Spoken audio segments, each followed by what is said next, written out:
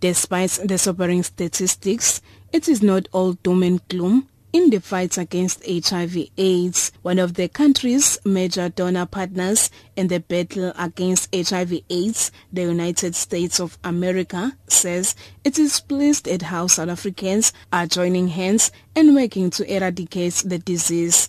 U.S. Ambassador to South Africa, Patrick Gaspard.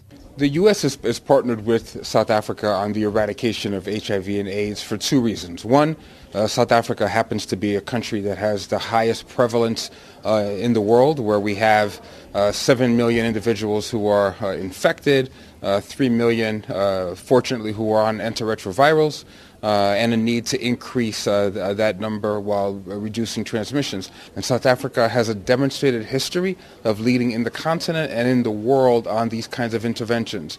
What we found is that the South African people, researchers and civil society are innovators, and when there's a best practice somewhere in a district, it gets replicated in the country, and we're hoping to take these best practices from your republic and transmit them elsewhere where we continue to have profound challenges. KwaZulu-Natal Health MEC Dr. Sibongiseni Dhlomo commemorated the World AIDS Day at Newcastle in the northern parts of the province. He took his message to local taxi ranks to reach those in one of the busiest industries. He handed pamphlets to both drivers and passengers. Dhlomo says it is very concerning that each week there are about 2,000 new HIV infections in the country. Today in all this, there's a very strong message, very concerning message that says every week we get 2,000 young people get infected. People who otherwise last week were not HIV positive. Now, we can't understand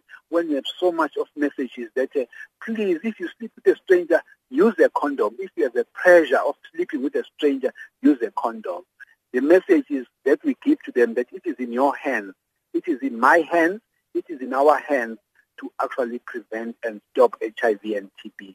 Meanwhile, the Speaker from the Mpumalanga Legislature, Thandi Shongwe, has commended orphanage that are caring for children, especially those infected and affected by HIV and AIDS. She visited the Good Hope Daycare Center at Matafim outside Mbombela as part of commemorating World AIDS Day. Shongwe handed over food parcels and also promised that she would provide more assistance to the home. The infrastructure is not in good condition, and where the resources, for the kids, the mats and the chairs, nothing is of good quality. So hygiene-wise, I think they need to be assisted.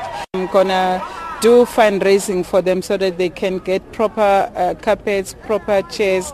But above all, I want to engage the Department of Social Development and Public Works so that they can come and look at the situation. The Treatment Action Campaign in Limpopo says an increasing number of HIV patients collecting medicine from the public health institutions, such as clinics, have stopped making follow-up visits to collect their ARVs. TAC says some of the patients cannot be traced by the clinics where they collect their medicine. Government says while the many new infections remain a big challenge, it is confident that its strategies in the fight against HIV/AIDS are bearing fruits. I'm Nonkululeko Hlophe in Durban.